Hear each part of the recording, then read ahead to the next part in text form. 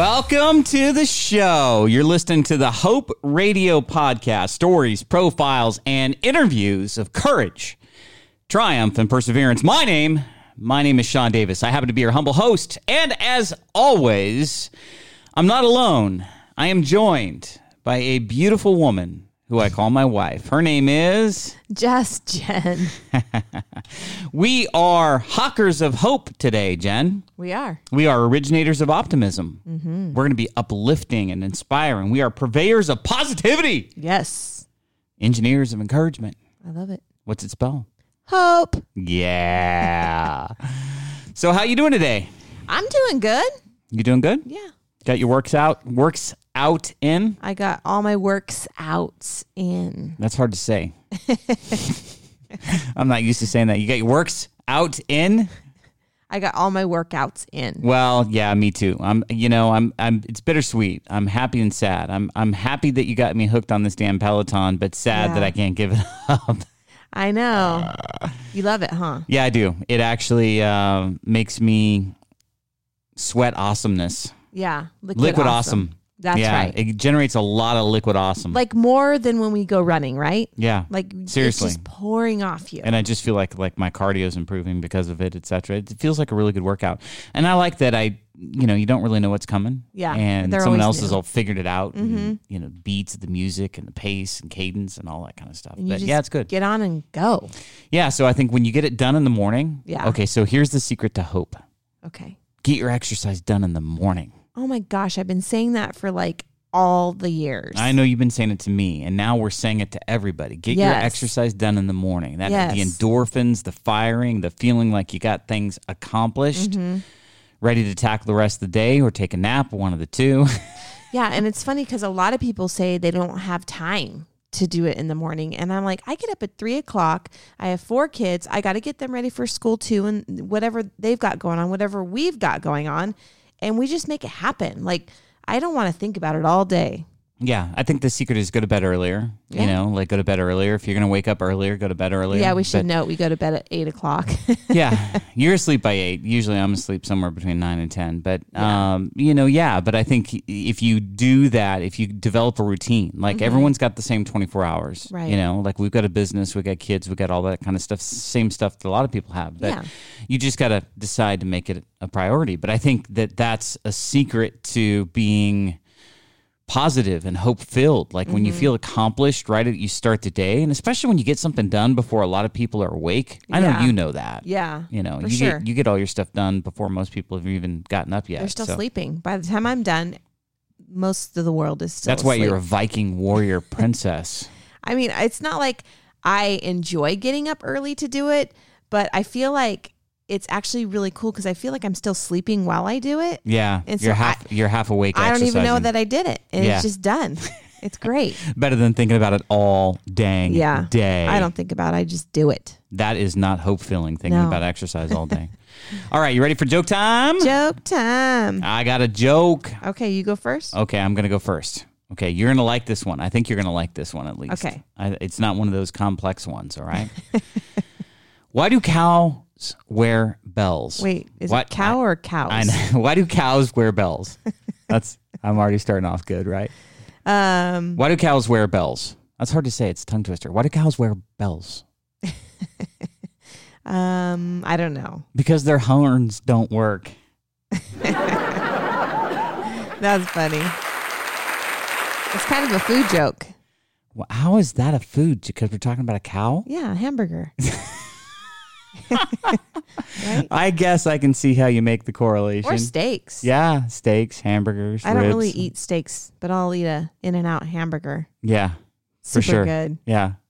All right. You tried to get me to have a burger the other day. I know. You wouldn't fall for it. You're like, Chick-fil-A? I said, no.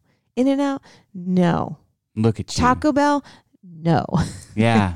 Like, I don't know why. I came back from Mexico and had a craving for some sort of fast food or something. I don't know. Like, ew. Okay, you ready for my joke? I am. Okay. What do you call a train full of bubble gum? What do I call a train full of bubble gum? Bubble gum chew? Kinda. What is it? A choo-choo train. I was on the right path. Yeah. I was on the right set of tracks. I was on the right track. You were on the hope train. I was on the hope train. Whoop, whoop. That's good. That's good stuff. Yeah, that was cute, huh? Yeah, I liked it. All right, I want to tell you about our guest, Jen, that we're going to interview in just a minute. His name is Michael O'Brien. He's written a book, My Last Bad Day Shift, and he's also got another book coming down the line. It's called Shift, Creating Better Tomorrows. So he's a 2-book author.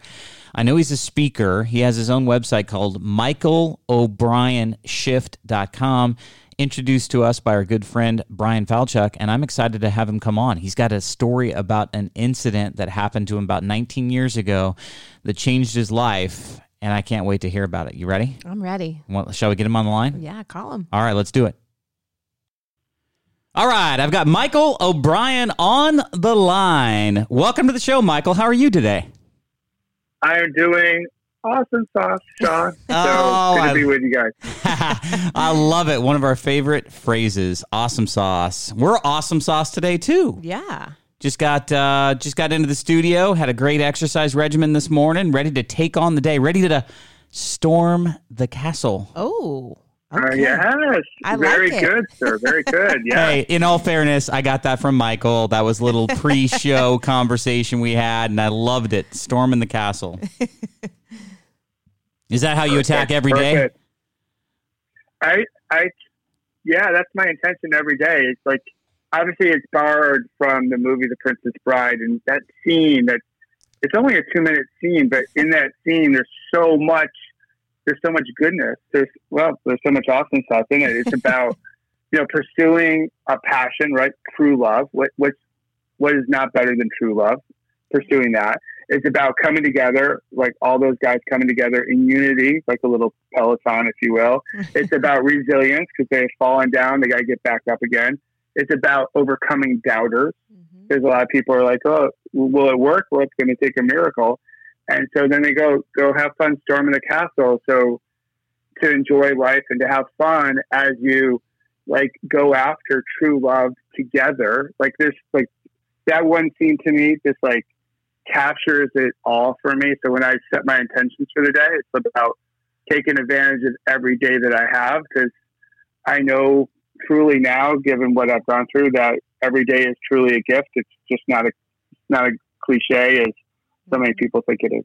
Yeah. And I want to get into that because I want to hear about your story, and I know you have a message, and I know the message is a message of hope, which we love because, this is the Hope Radio podcast. And so let's dive in. Why don't you tell us a little bit more about the event that kind of shaped and or changed your life? I think you say it happened for you, not to you. And I love that mindset. So we'll let you take the floor.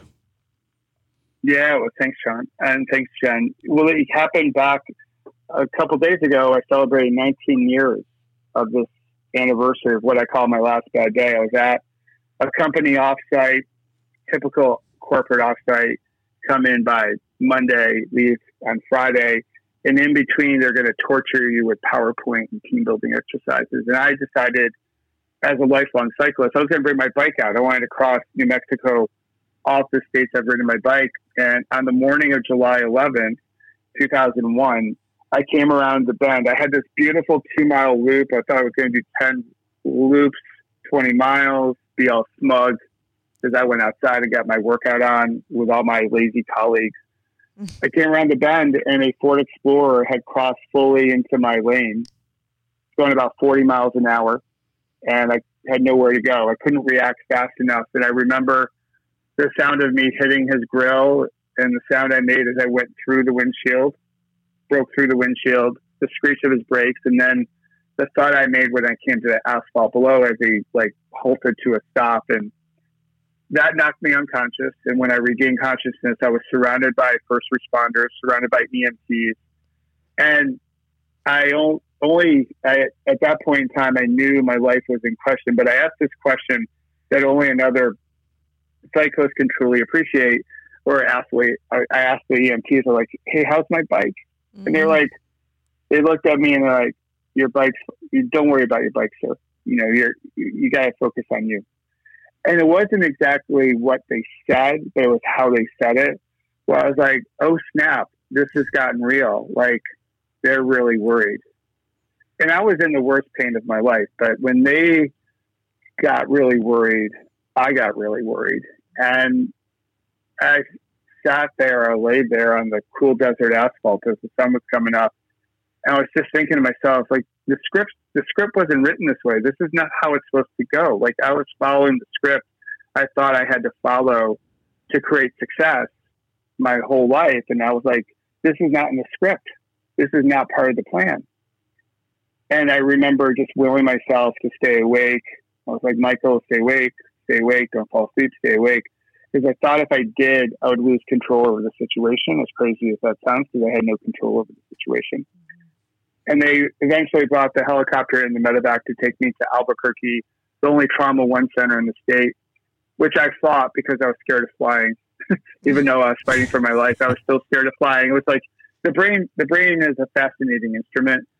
And when they put me on the medevac, I told myself if I live, which I knew was in question, that I would stop chasing happiness, that life would be different. Because up until that point, I did a lot of chasing of happiness. I'd be happy when I got promoted or got that new thing or made X amount of money or was able to compete with the Joneses or keep up with the Joneses. I'd be happy when. So I spent all this time chasing happiness, and any stress that I felt, and I felt a lot of stress given my job, I would just pack it inside and just pack it down and pack it down and pack it down. And I didn't know how to deal with it. So I'd like to think that the accident happened for me. So it blew all that stress out of me. It gave me one massive pause button, one massive reboot, if you will, for me to figure out how I wanted to show up for life in my career and just how I wanted to show up as I went forward. So number one, just amazing story. You described it in a way that had us visualizing it, and I know in the moment it had to be so surreal because I know when those types of events happen, it's like time starts to slow down, and like a second you can pack almost 10 minutes worth of emotions, feelings, anxiety, fear, whatever in what seems like 1 second. So to have you process all of that, to have you come to the realization, I can only imagine how scary it would be to have first responders feeling fearful over what they're seeing with regard to yourself. So maybe you can just unpack a little bit more what physically happened to you. Broken bones, like what you ended up getting life flighted to the Trauma 1 center. Like, what were your injuries post-accident? Yeah, it's a great question. So broke my shoulder in a couple places. The big thing, because where my bike was, it hit the front of the SUV, smack on. So broke my right leg in multiple places. The left femur shattered, and when the left femur shattered, it lacerated the femoral artery of my left leg. Oh my gosh. So that was the life and death situation. So here I was out in the middle of nowhere, New Mexico, which was somewhere because the hotel was there. I was bleeding out eventually, in essence. And the doctors told my wife later, they're like, we don't know how he survived. Had he been 10 years older or not in shape, he certainly would have passed away before he got to the hospital, they shared with her, because I had lost so much blood. So that first surgery, which lasted about 12 hours, and they didn't complete all the broken surgeries that I had, all the broken bones. I needed 34 units of blood product during that surgery. And I ballooned up. I was it looked as big as the Michelin Man. I was all swollen because they put so much fluid in me. And I had a massive concussion. I had glass throughout my body, scrapes, cuts, you name it. So I was not looking pretty. So, and then after 12 hours, they did all they could. The vascular surgeon came out of the trauma room, and told my wife, because she had flown from New York out to Albuquerque, which basically takes almost the whole day. Yeah. And she was told, hey, listen, your husband's been in a very bad accident. We did the best we could, the next 72 hours are going to be critical.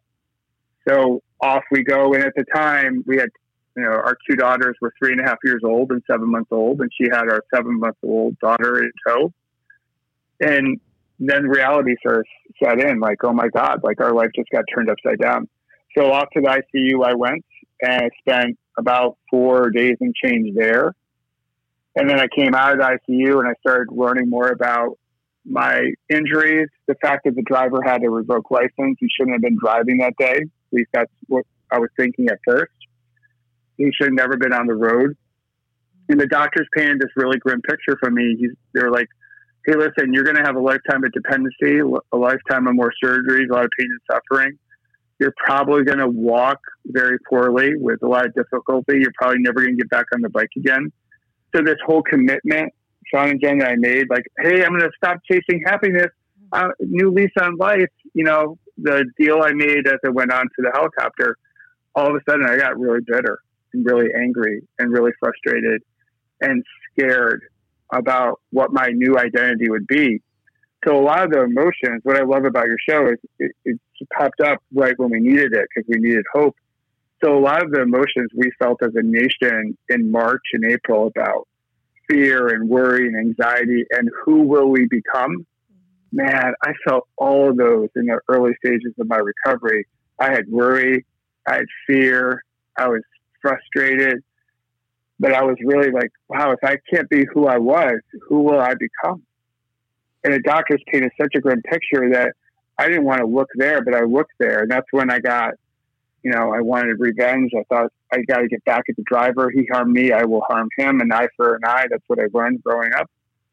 And I sat in that funk for quite some time until I had more of a shift, as I like to say, in terms of how I was looking at the situation as a whole.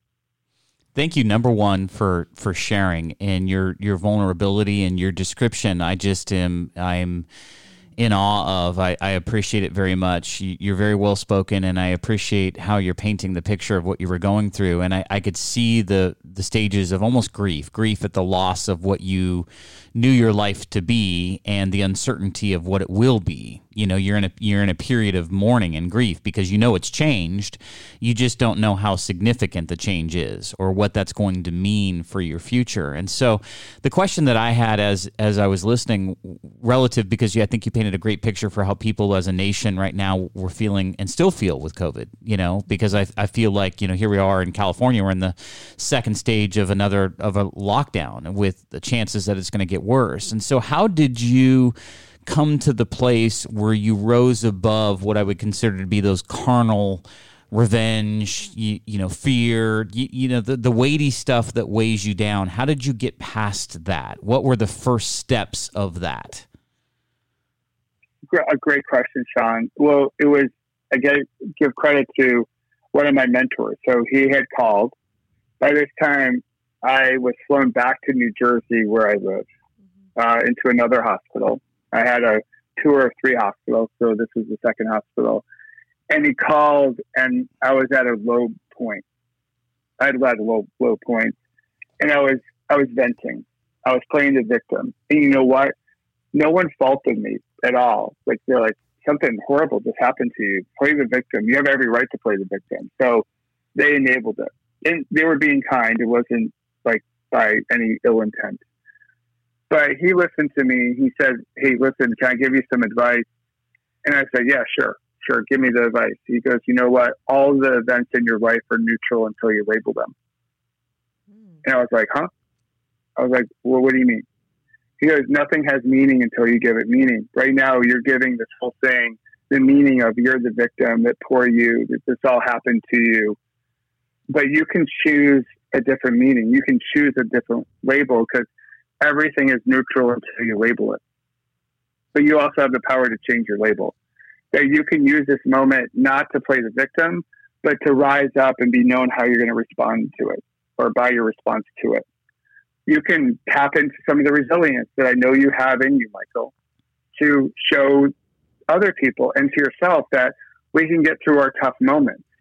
He knew this about me, that one of my favorite quotes is, and I learned from my Little League coach when I was 10, he would often say to us, hey, when the going gets tough, the tough get going. So this is a moment where the tough guy get going. I was like, okay, all right, thanks for the talk. And that was the great. opening where that was the opening where I was like, you know what? It ties into a little bit of Viktor Frankl's messages and a lot of other philosophers. But that was just the door just got open just a crack to point my eyes in a different direction, to say, you know what? All right, I can choose my label. And that's when I decided, okay, this day, July 11th, I'm going to label it as my last bad day. And that was the beginning. Because I knew this, that if I can go to bed every night and my wife and my daughters are still in my life, I can't call it a bad day. Like, because I have 3 building blocks that I know they got my back and I got their back, that we can use to create a better tomorrow. There's hope. So as long as I have hope, I can't call my day a bad day. I'll have bad moments in my day, but I can't label the whole day as bad because I still got hope. And I have them. I love that. I love that very much. I think that's awesome. I think that label piece, I think that's a point to go back over, because I think it's so valuable. Just your reframing, it's like a reframing of a picture. Your reframing of it didn't happen to me. Mm-hmm. It happened for me. Yeah. And if you own that, if you own the possibility that this is actually a blessing in disguise, that it actually is a good thing, that it could become a good thing, or that's the genesis of something incredible, then it really helps you to process what's going on and to reframe it. I like your term relabel it, as an example. Yeah. How did your wife deal with all this? Oh, great question, Jen. Like a total stud. Like, as we talked about, like awesome sauce, she is the secret sauce in my awesome sauce. Oh. She, like her world got turned upside down. Here we are, we had moved to New Jersey from DC. We're 2 years up, 3 years up. She's got 2 young girls. We do like 3.5 and 7 months old. Mm-hmm. And her world, our world got turned upside down. And like, she just was like, she went into like beast mode. She was just like, it's incredible. The book I wrote about the day and the journey, in a lot of ways, it's like one massive love letter to her, because she was so, and she is to this day, she's so strong. And it was like in her element to say, okay, here's the game plan. Okay, this is what we're going to do. And then she rallied a whole bunch of people around us, creating like our Peloton of like our recovery Peloton, which included friends and families and strangers and you name it. But she had to deal with a lot. And, and there were times where, although I had this aha, it wasn't a light bulb moment where the skies just opened up and I was like, oh, now we have clarity. It was a moment where it was 3 steps forward, 2 steps backwards. It wasn't linear. It was choppy. It was wonky. But she was so patient. She didn't necessarily know what to say to me at times. Yeah. And I didn't know what to say either. But we knew that we were going to try to figure it out together. As long as we had each other in our lives and we had our daughters, that if we kept the conversation open, we were going to find a way. Right. And now it's been 19 years, and I did a little something on the 19th anniversary. I rode 19 hours for 19 charities dealing with COVID right now. And my daughters were there. They were on the Peloton as I was on my other bike riding with me. And my wife joined on the Peloton for the last 20 minutes of the ride. And it was such a really great capstone to what the 19 years have been all about, that we've grown as a couple, and we've just grown as parents and just as people. And I think that's what, can happen when we reframe our tough moments and understand that we're tougher. We can use them to accelerate who we are as human beings. Yeah, I love that. I mean, I think it's just incredible. Like, first of all, for you to take on that kind of ride challenge too. And I think you told me it was with Christine, right? Well, Christine did a couple. I did a couple. So the way I did it was Christine did a lot of sharing on the Peloton, on her page, but I did the ride on my normal bike on a program called Zwift, ZWIFT. And then I was following along on Peloton rides on the Peloton app. So I had friends joining a ride on Peloton. I was on the app so we could high five each other. And then I had friends on Zwift, and we were high fiving each other. So it became this big virtual charity ride for 19 charities, which was like totally crazy. I'd never ridden 19 hours before in my life. That's crazy. It was nuts. But you know what? This is a crazy moment. Yeah. And I thought, you know what? Let's do something crazy Yep. for all those people helping others today. Because I know this, that I'm only here today because so many people came to my aid during my crisis. Right. That's a great way to give back. I mean, I love that. 19 charities, 19 hours. How many miles did you end up running or riding? About 300. Oh my goodness. Oh my goodness. I feel accomplished when I ride 15 in the morning. You are a rock star. Like that's great. I can't even Did you sleep for 3 days after? Well, I definitely slept the day after. Now, to be fair, I rode for like 51 minutes each hour, and then I used the 9 minutes to sometimes change my shorts, get a little sweaty, fill up my water bottle, use the bathroom. So it wasn't like I was riding 19 hours with a catheter in me, right? So it was, I was reasonable, I think, but yeah, 19 hours, it was like, I got 16 hours into it. I'm like, oh my God, I got a 3-hour ride still in front of me. That's like nuts. and there were, it was just like so crazy, but I wanted to do something crazy because this moment's crazy. Like, no one would have ever predicted this, but like I said, with my accident, I think COVID is happening for us. It's shining a light on some of the things that we need to address. I think God, universe, whomever, they give us opportunities to show how beautiful we can be when we come together. Yeah. And whether it's economic factors or health factors or with Black Lives Matter, those are three big, heavy things that are in front of us that, hey, I think God, universe, reality, Mother Nature, whomever is saying, hey, you know what? Hey, folks down there, I want to put a spotlight on this. You need to figure this out. This is your moment. I'm giving you a pause button, just like I thought the universe and God gave me that SUV to say, yeah, you're doing fairly well, but you know what? If you keep on going the way you're going, it ain't going to go so well. So we're going to give you a sign that you can't avoid. So to give you a pause, to allow you to connect with your breath and reflect on what do you want from this crazy life of yours. And I think that's what COVID is. This is at least how I'm reframing COVID for myself and those around me. Because if I feel like it's happening to us, then we get into victim mode and we just get angry. And we don't need more anger right now. We need more connection and love with each other. Yeah. We need connection, love, and hope. And I agree with that completely, because I think that the beauty of your situation and what happened to you 19 years ago is that, and I want to get to, how long it took you to recover and then what the after effects have been, like what are the bright spots that you can attribute to that accident as you live your life now. But setting that aside just for a moment and just reflecting on what you've said and kind of that framing of the mindset. I think when you've been through something like you went through, Jen and I went through some like incredible financial challenges back in 2009, and that recession back in 2009 was really, really caustic for us, and it really wiped us out financially. And so having been through that and come out the other side, and actually come out the other side with rocket fuel heading straight to the top, kind of a mindset, I think has equipped us to deal with COVID better.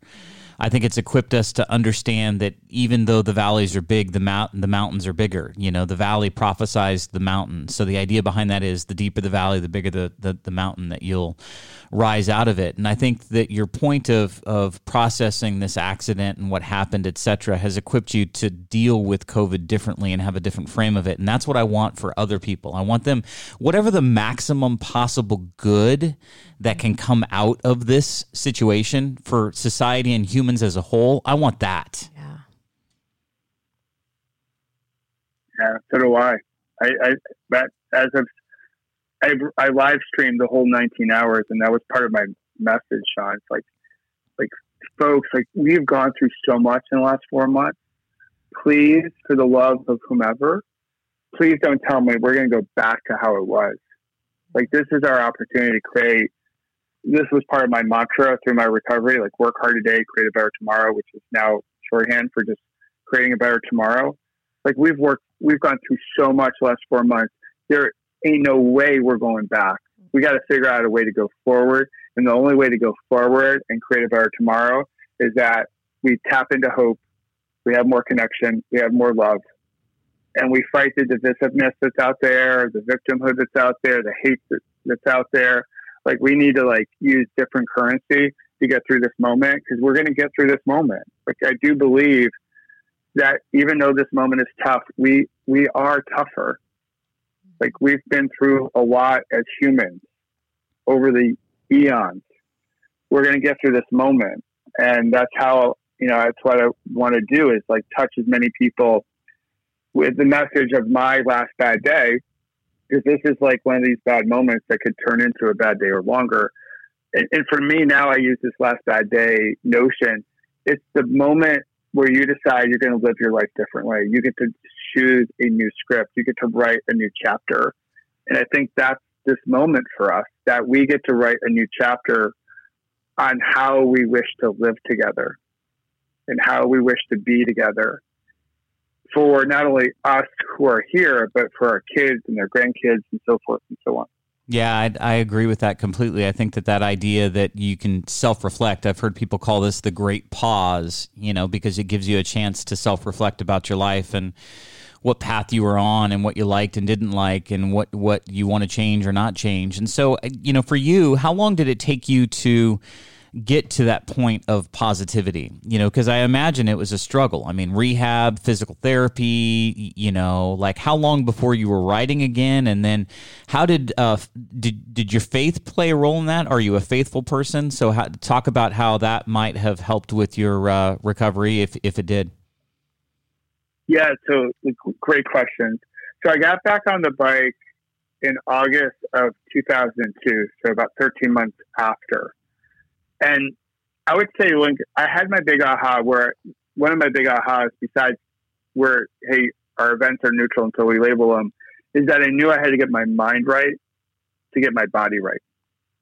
That as an athlete, a former athlete when I was growing up until this point, the mindset was so important. So I knew enough intellectually that I had to get my mind right. So that was the beginning of it. So I developed my first mindfulness practice, and really gratitude played a role as well, all that jazz. So I had moments of positivity where okay, I got it. But then I would have moments where it's everything is so difficult. Just going to the bathroom or just being in the wheelchair, because I was in a wheelchair for a while, everything took more time. And then you fast forward, and I made a lot of progress in my rehab, but my left knee couldn't bend enough. And so I had to have a very risky surgery. And I went through that. The doctor said, hey, listen, this is really risky, what we're about to do. If we make a mistake in there in your left leg, and by whatever means we make an injury to the bypass graft that you have for my femoral artery tear, we're going to amp your leg above the knee. We're not going to wake you up from anesthesia. We're going to do it on the table. So you have to release us from that. So we had that surgery, and I woke up in the recovery, and I looked over my blanket, and I saw, 10 toes. I was like, all right. That surgery gave me enough flexion in my leg so I could continue my rehab and get back on the bike again. But I was really scared to get back on the bike because I didn't want to see how much further I had to go. I knew I had made progress from the depths I was at, the valley I was at, but I knew I still had a lot of that mountain to climb. And I was hesitating, but I had a good physical therapist who pushed my buttons and got me back on that bike. And once I did, it felt normal. That was the one thing that felt really normal, even though I was a little choppy and didn't really have my balance on the bike that day. But I knew that was the beginning. And that helped me with my positivity, that I knew I could just keep on turning the pedals, keep pedaling, go a little bit further, go a little bit faster day by day by day, and you string a whole bunch of those days together, then you can make some success happen. So in terms of like faith, so many people in the beginning, I grew up Catholic, now I serve a lapsed Catholic. And so many people in the beginning was like, hey, God was looking out for you. And I'll be honest, I'll be really transparent. At that moment, I didn't want to hear that. I was like, God was looking out for me. I was like, right before impact, I think God was having a latte and a scone. He wasn't looking out for me. Because in the beginning, I thought like, if he was looking out for me, he would make this all go away. Like the truck would have never hit me. Because in the first moment, I thought it was happening to me. Like that in the beginning, like this happened to me, I'm the victim. Over time, I've realized that, yeah, this happened for me. That this was exactly the thing I needed. So as I go out and talk, knowing that not everyone's faith-based, but whether it's God, the universe, Mother Nature, what have you, reality, is that so many things in our lives happen for us. I think they all do. It's up to us to put meaning to them. So now I look at it and I'm like, yeah, this really happened for me. It's helped me connect with so many people I would have never met. It's helped me show up as a role model to my daughters that, to help them through this moment in time as they begin their lives, because now they're 19 and 22. It's shown them what resilience looks like within their family. It shows them how marriages can stay together, even if you go through tough times. When the vows are tested, in sickness and in health, right? Because you never think sickness is going to come. It's only health. So I look at this now. It's like, yeah, it's like totally happened for me. So, God was looking out for me. He was looking out for me because he allowed this moment to happen because he knew it was going to happen for me. Yeah. Or she, depending on your perspective. Yeah. It's kind of like that, what I was talking about beforehand, in that if you could shift your mindset to imagine that the biggest obstacle, the biggest challenge, the biggest fear that you have right now about life, what if that's the biggest blessing in disguise you've ever received? How would you frame that differently? Maybe you don't know that yet. Maybe it's going to take you 13 months or 15 or 2 years or whatever to realize that. But, is there that possibility? Is there the possibility that this carnage, whether it's financial, physical, mental, or whatever of what's going on right now, what if it's the biggest blessing in disguise that you've ever received? And I think if you could touch that thought, if you can, play around with it, if you could sit with it, if you could actually, adopt it, then I think it's going to really, really help you manage what's going on right now. But it's easy to say. I mean, somebody coming to you, hey, Michael, like in the midst of your rehab and frustration, you just have a positive attitude. Everything's going to get better. And this is awesome for, I could imagine that you would not want to hear something like that. But I think what's great about talking with somebody like yourself that's been through something so significant and challenging and come out of it on the other side with a different perspective is that I think it allows the rest of us to imagine that better days are ahead. That even though you went through a challenge, better days are ahead. This is just but a season. I love that, Sean. I think what you just shared too, like in the beginning, people were like, be positive.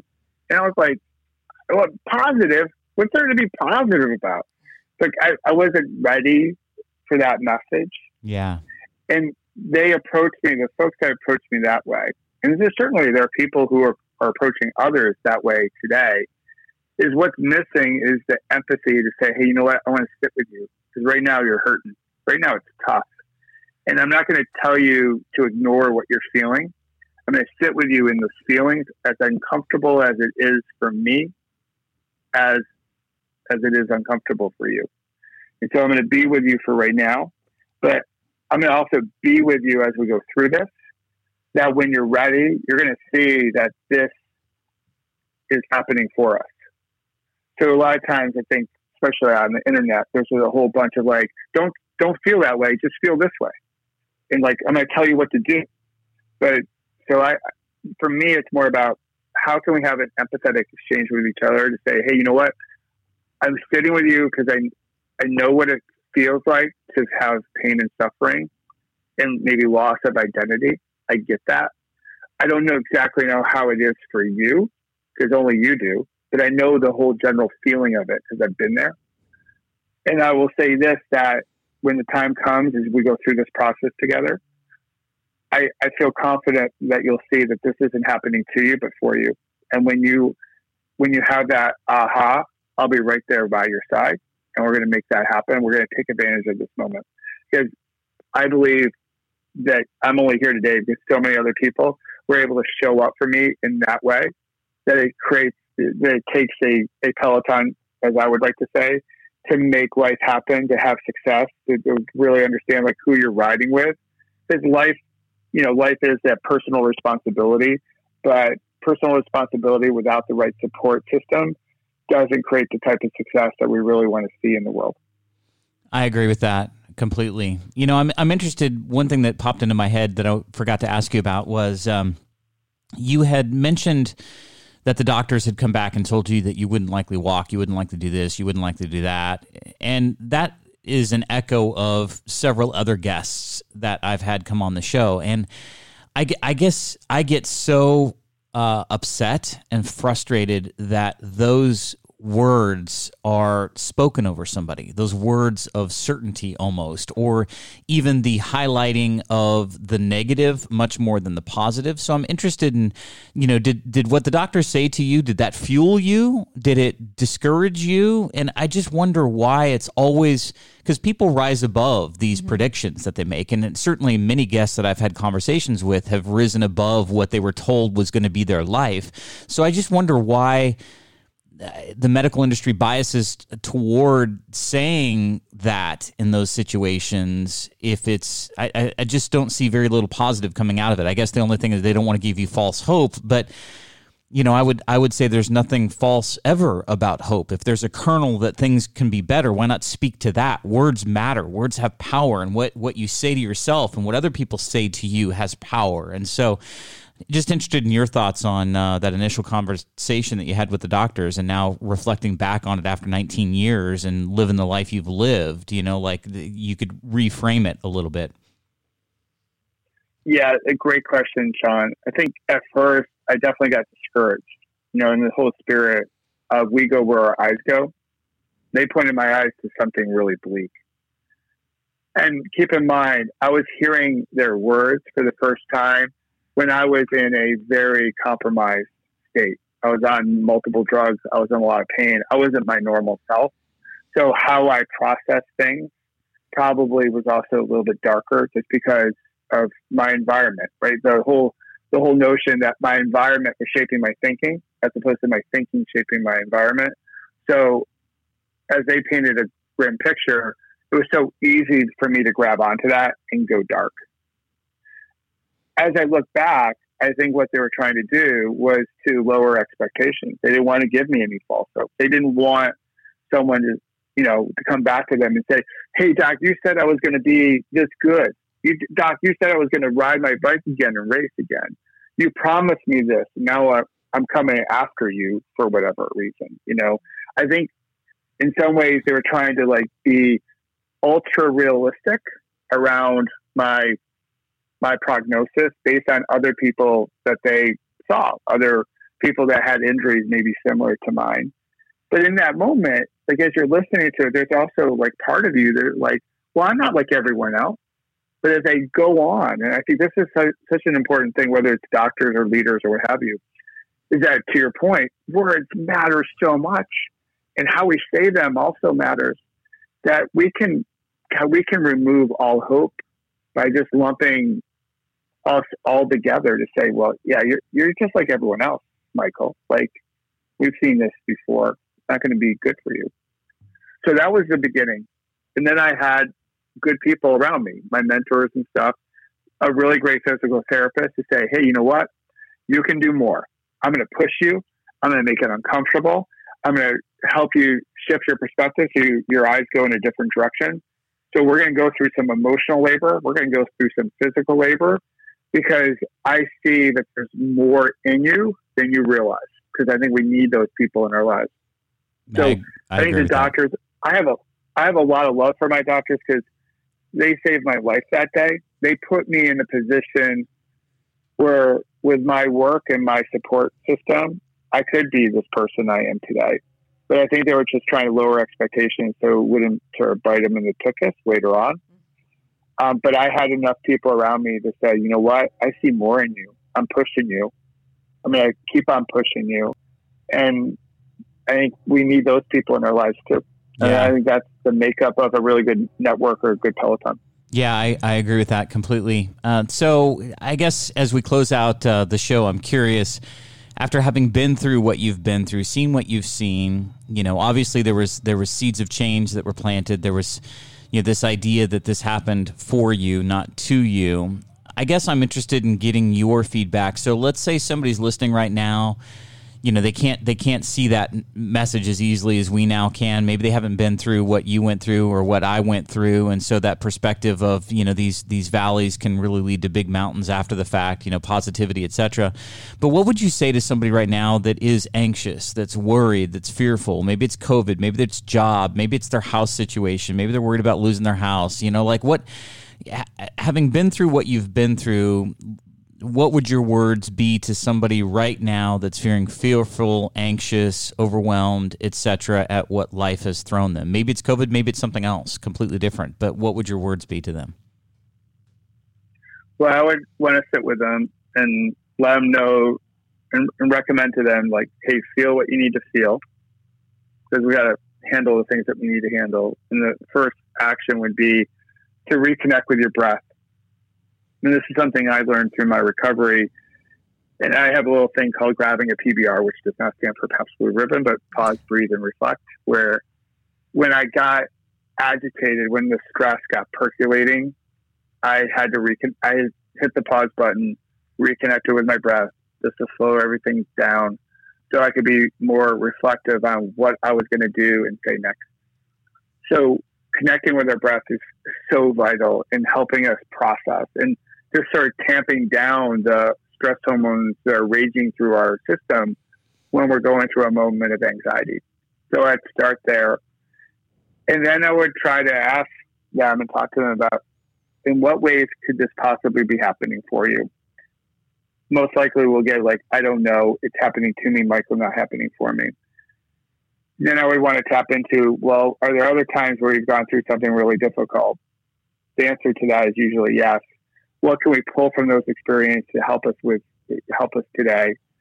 And then I would also sort of examine, like, who's in your Peloton, who's around you, who can you tap into that can help you in this moment. So if you're feeling stuck, they're the person that will ask you that great question to help clarify things. If you need to be challenged, that's that person in your life that's going to push you just outside your comfort zone. If you need comfort in a crisis, you have that person. So who are those people for you? And what's one small step you can take? For me, I judge my progress through 1 degree of flexion at a time. So it's like one little degree, and that was my rehab. So now when I'm feeling anxious or worried or stressed or however you want to say it, it's like, what's one small step I can take to get out of this? Because I know if I can put that one small step along with another and string them together, then we're going to make some magic happen. The last thing I'd probably offer up is, do you have a gratitude practice? And let's try to spend some time in gratitude. What are you grateful for in this moment? So when everything feels like we're going to hell in a handbasket, who's in your life? Going back to my last bad day is my last bad day, because as long as I have my wife and my daughters in my life, how can I say it's a bad day? So part of my initial gratitude practice was like, I got Lynn, I got my girls. I'm grateful for them. When I have them, I know I can create something better tomorrow. So I'd walk them through that type of process in the moment, but just try to be there with them, have an empathetic exchange with them, as opposed to telling them to resist what they're feeling, because that's not going to help anyone in this moment in time. Yeah, great stuff. Great stuff. Really appreciate that. Thank you so much for that. I think if somebody's listening right now, how can they connect with you? You said you wrote a book. Was it called Your Last Bad Day? My Last Bad Day? Well, it's called Shift, Creating Better Tomorrows. Shift, Creating Better. And okay. I have a second book called My Last Bad Day Shift. So those 2 books are available on Amazon. But the best way to get me would be my website, which is michaelobrienshift.com. And there we can connect like on all the social media stuff, but they can leave me an email.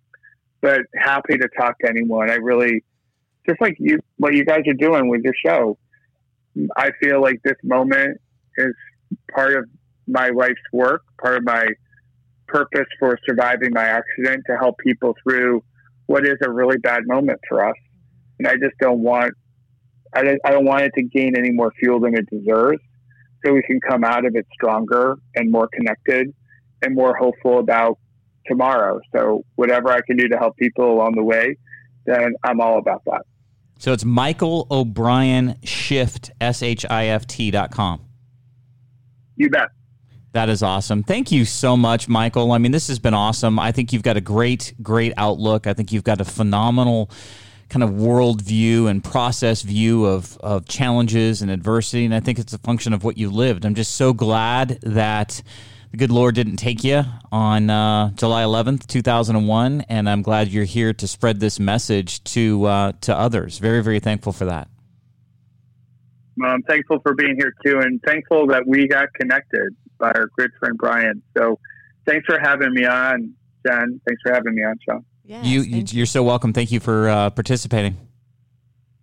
All right, Jen, what'd you think about our interview, our conversation, our chat, our sit down with Michael O'Brien?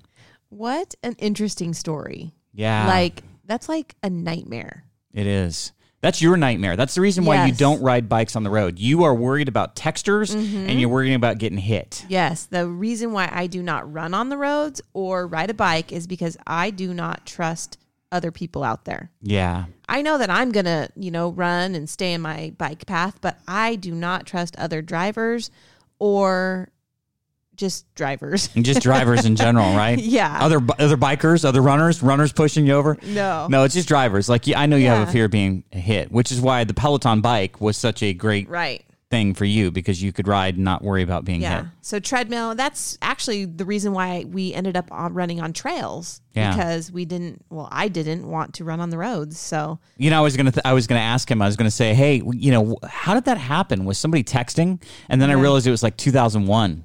Were we texting back in 2001? I don't know. I don't remember. I don't remember. But anyway, just great. But what a great message coming out. It didn't happen to him. It happened for him. Yeah. I loved his PBR. That's not the drink. No, pause, breathe, and reflect. I like that. And then pause, breathe. Breathing is a big deal. Yeah. Okay. Gratitude journal is a big deal for hope. Yes. And not labeling things waiting. Everything is neutral until you label it. So if I wake up and say I'm going to have a bad day, then I'm going to have a bad day pretty much, right? Yeah. You labeled it that. I labeled it. So be careful what you label things, right? Yeah. But if you find out later that you labeled it wrong, here's the great news. You get to relabel it. Yeah. It's like one of those machines that spits out the little thing.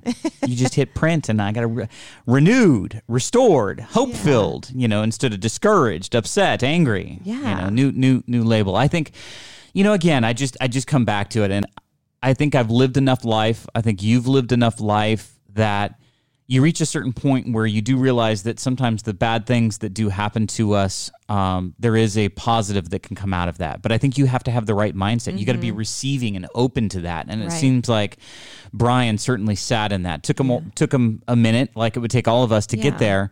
But once he got there, I think that's the reason where he's at now. 2-book author, website speaker, etc., is because he's out there spreading the message that, bad things can happen, right? But you can rise above it. You can come out of it renewed, refreshed, and even better. Yeah, and I actually liked how he had explained, like, in that moment, he's like, God wasn't there. Yeah. Because I think a lot of people, like, when somebody passes or whatever, like, where is God? Yeah. So I think it was a great explanation of, in that moment, you're like, yeah, why did this happen to me? I just trust that there's a plan, and I may not understand it. I may not know why it is the way that it is, but he can now reflect 19 years later, look back on it and go, wow, yeah, there was a plan. I mean, it really altered the course of his life. Right. I've always kind of lived by the mindset of there's always good in the bad. Yeah. There's always good in the bad. You might not know right then, but eventually you're going to figure it out. I think if you can stay in that mindset, that's the big thing. Staying in that mindset of, resting in the promise that things are going to get better. There's always going to be a positive that can come out of the negative situation. Yeah. Sometimes easier said than done, but you're hearing it from two people that have lived that for sure. We've been through our share of stuff, just like everyone else has. Mm-hmm. All right. You ready for my hope quote? Let's hear it. Hope quote of the day. Okay, I think it's very appropriate given our discussion that we had with Michael. Mm-hmm. Hope itself is like a star, not to be seen in the sunshine of prosperity, and only to be discovered in the night of adversity. Yes. Charles Haddon Spurgeon.